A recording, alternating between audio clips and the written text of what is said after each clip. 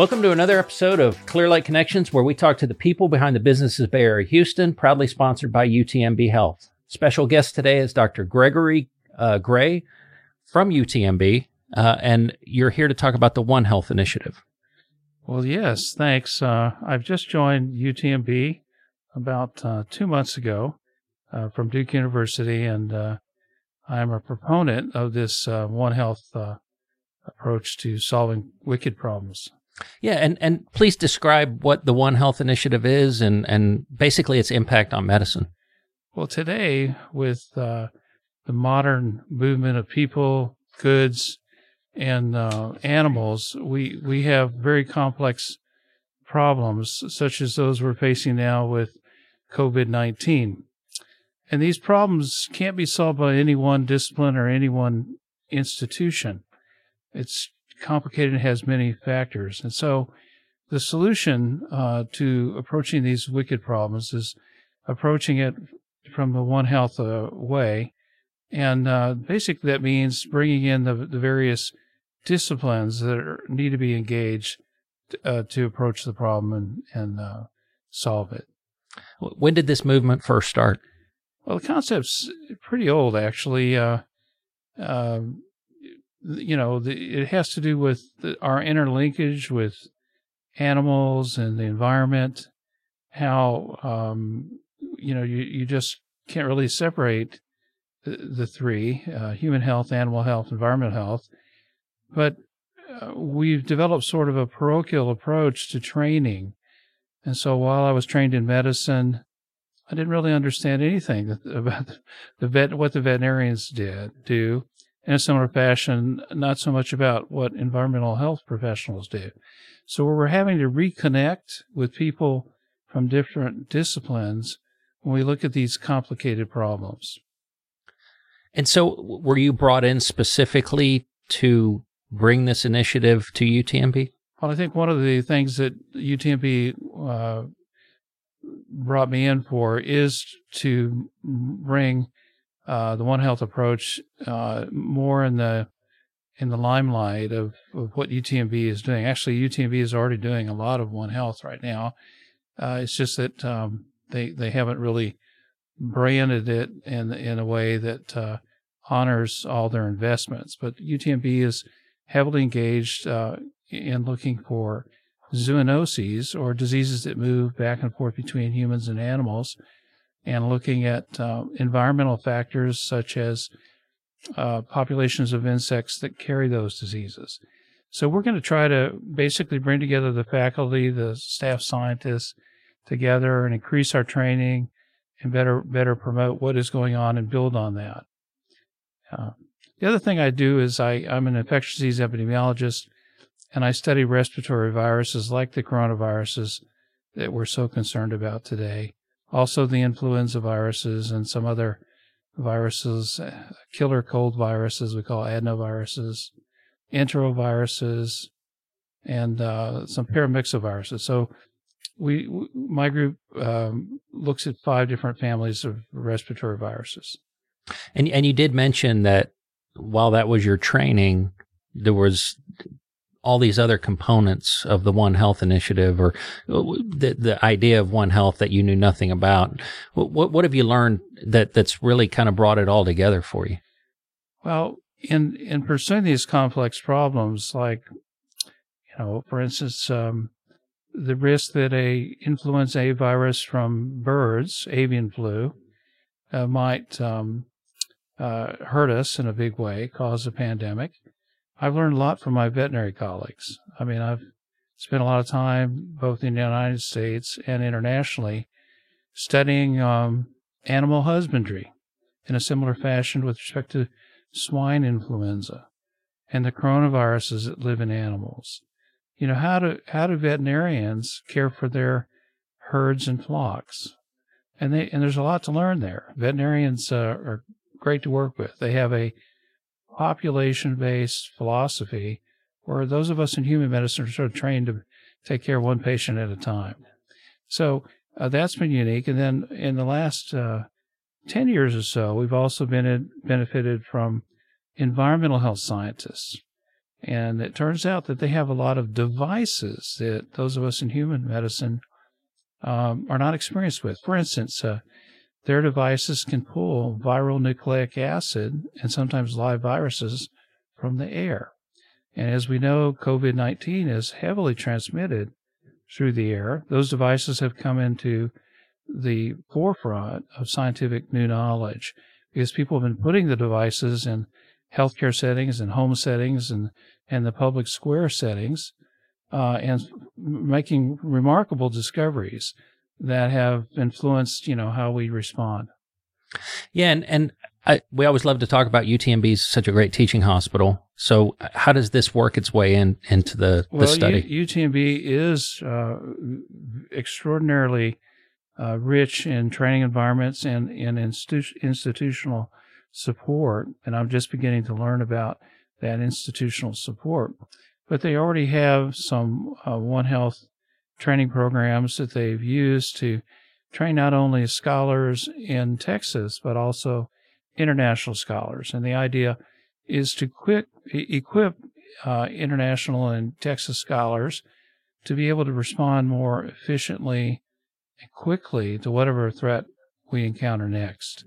And sometimes that has involved partnering with Texas A&M and doing simulation, disaster events, not only infectious disease, but other types of disasters, and just helping the young scholars understand, how to tap into the skills that scholars that have trained outside of their sphere, what they can offer in problem solving.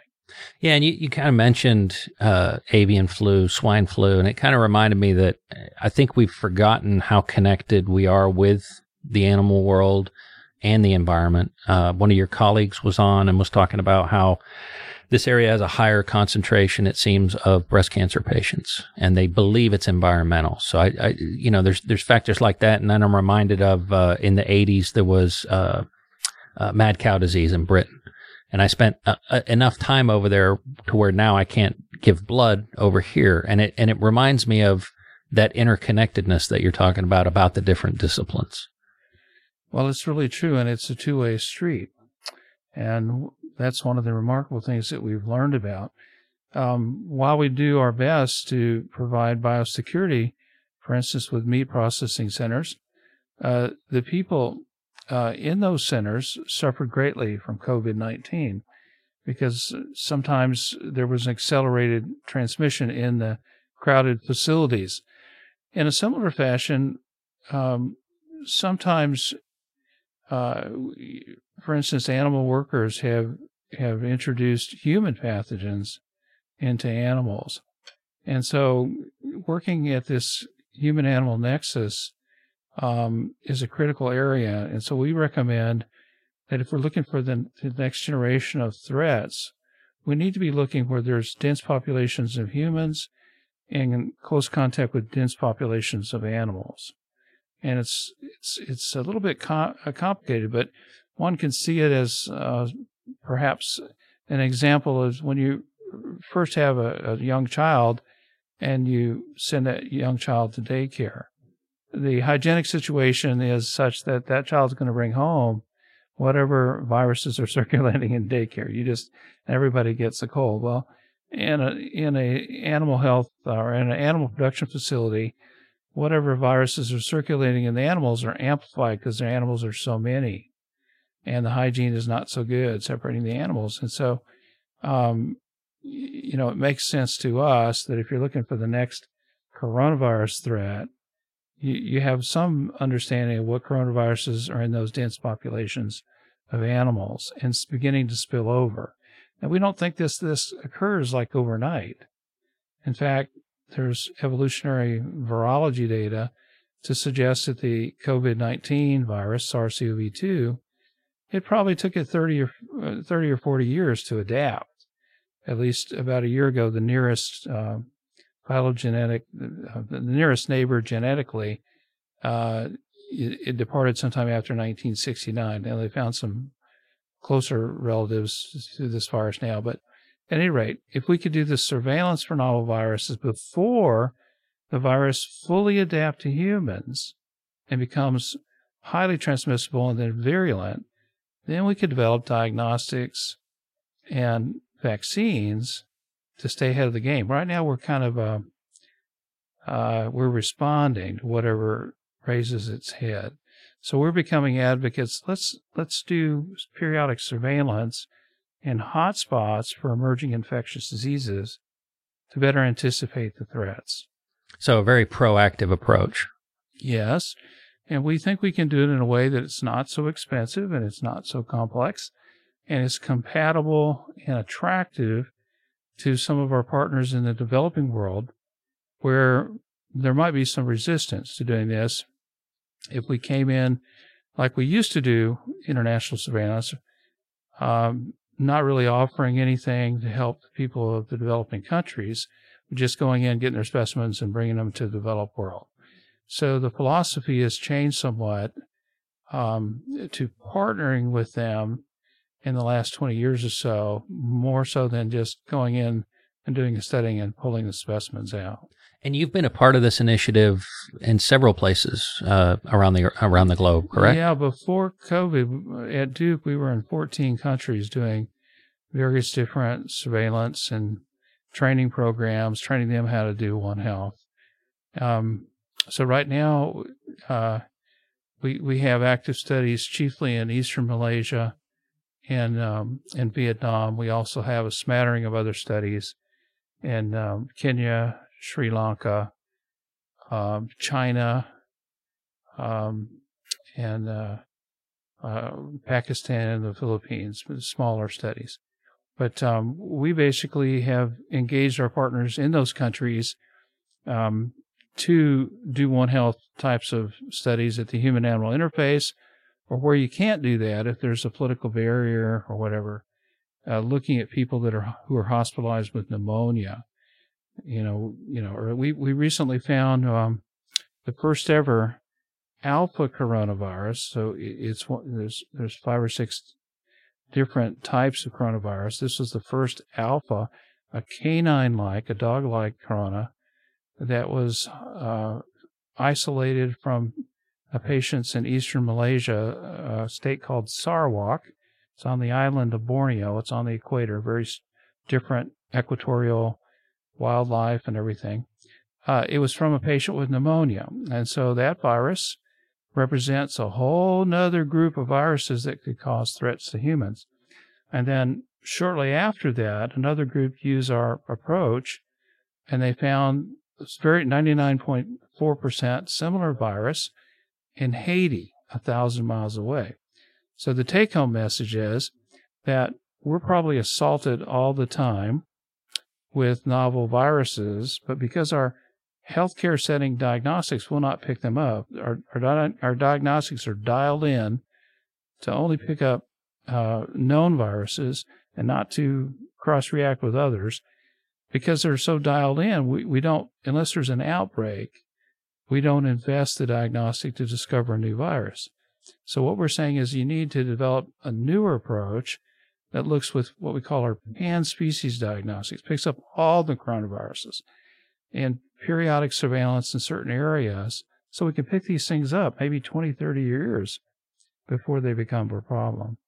Yeah, it sounds like it would go a long way in hopefully preventing the type of things we've experienced over the last 18 months. Well, we think so. And I'm not alone. There are other people who have embraced this kind of approach. In fact, many arms of the U.S. government and the EU and a number of other governments have embraced the One Health approach. The WHO, the equivalent in the animal world, the OIE, have said, this One Health approach is the way to problem solve for infectious diseases, but also for different things like antimicrobial resistant organisms, or things that involve complex health toxicology, air pollution. You need to get human, animal, and sometimes environmental health scientists working together. So, me as a patient, what does it look like to me if it's done right? If it's well, as an individual patient, it doesn't really impact you at all unless you're perhaps an animal worker. And so we would think that the animal workers, the people that work with, 20,000 head of cattle or hogs or, big flocks of egg-laying chickens, because there's a large animal population, once a virus gets in there, it never burns out because there's a constant introduction of immunologically naive animals. And so the virus is sustained. It's like a giant daycare center with new kids coming in all the time. It just goes from one generation of kids to the next. Well, if that virus is not killing the animals, there's no incentive for the animal production facility to do anything about it. It's a nuisance. But if that virus spills over to the animal workers and causes them problems, and then we got, potential for them to seed their communities and the cities and cause the problem. So what we have to do is focus surveillance at the human-animal interface, looking both at the animals and the people and determining what viruses are in the people that shouldn't be there. So, for instance, we just did a study with some folks at Colorado State. They were actually looking for toxic irritants for the lung in dairy farms. And they had these little samplers that people wore around all day, and they did nasal swabs. Bottom line is they found all sorts of evidence of an influenza D virus that is highly enzootic or endemic, we say, in the cattle that they're exposed to. And yet this virus doesn't yet, or as we know, cause illness. It infects people, but it doesn't cause them to be real sick. But if that virus were to mutate and cause serious illness, there's almost no way those dairy workers could escape it. So that's the kind of information we need to understand, what viruses are circulating in these big herds and flocks for meat production. I mean, we got to have these herds and flocks. It's the most efficient way to produce meat. I'm not saying but we have to partner with the industry, to anticipate the threats. Now, because the threats can move also from humans to animals, it makes sense to study the animals as well for the movement of human pathogens. Because that represents another mutation of some sort. Yeah, the human pathogens actually have caused in pig farming, influenza A, have spilled over, a term, cross-species, and caused cross-species infections in the pigs, and sometimes that's problematic. And sometimes people can introduce various pathogens that harm pigs inadvertently, for instance, in their shoes or whatever. So there's a big movement now to make our meat production farms, pig agriculture, more biosecure, through showering and changing clothes and all that stuff, and cleaning vehicles and et cetera. But sometimes we forget that the human can carry it in their nasal or their lung, in the respiratory system. And for that reason, we need to find low-cost ways to do surveillance so as not to harm the businesses. Yeah, this sounds like a great approach and a proactive one that hopefully, takes hold and really helps prevent, kind of like you said. I mean, no matter which way it goes, but helps detect these things before they become big, big problems. Yeah. So I had a young scholar, a postdoc, with me at Duke, and we won a small grant or permission to do a study in partnership with pig farms in North Carolina. And we set up these aerosol samplers and periodically check them for known pig viruses. And the aerosol samplers can pick up the air that 100 pigs breathe, and you don't have to touch the animals. So it's an attractive way to do surveillance. You don't have to grab a pig and shove a swab down them and make the pig anxious. At any rate, we found an incursion, a new introduction of a virus, 1 week before it caused disease enough for them to call the veterinarians in. And so these techniques, this One Health, was an environmental sampler, One Health approaches can really help the industry as well. Yeah. And it sounds like it's going to help protect us all down the road. So very Well, encouraging. and it's catching on. I mean, there are in many economic forums and in legislation and policy documents, not just the U.S., but many developing countries or developed countries, there are embracements in that language of the One Health approach. Well, I want to thank you for coming on the show today, and appreciate you being in this area. And it sounds like good things are going to happen at UTMB. Well, thanks, Jameson. Thank you. Thanks for having me. Hello, Clear Lake Area Chamber of Commerce members and Bay Area Houston. If you're a business wanting to expand your customer base, give back to your community, think about the quality of life around Clear Lake area, think about joining the chamber. Go to clearlakearea.com for more information.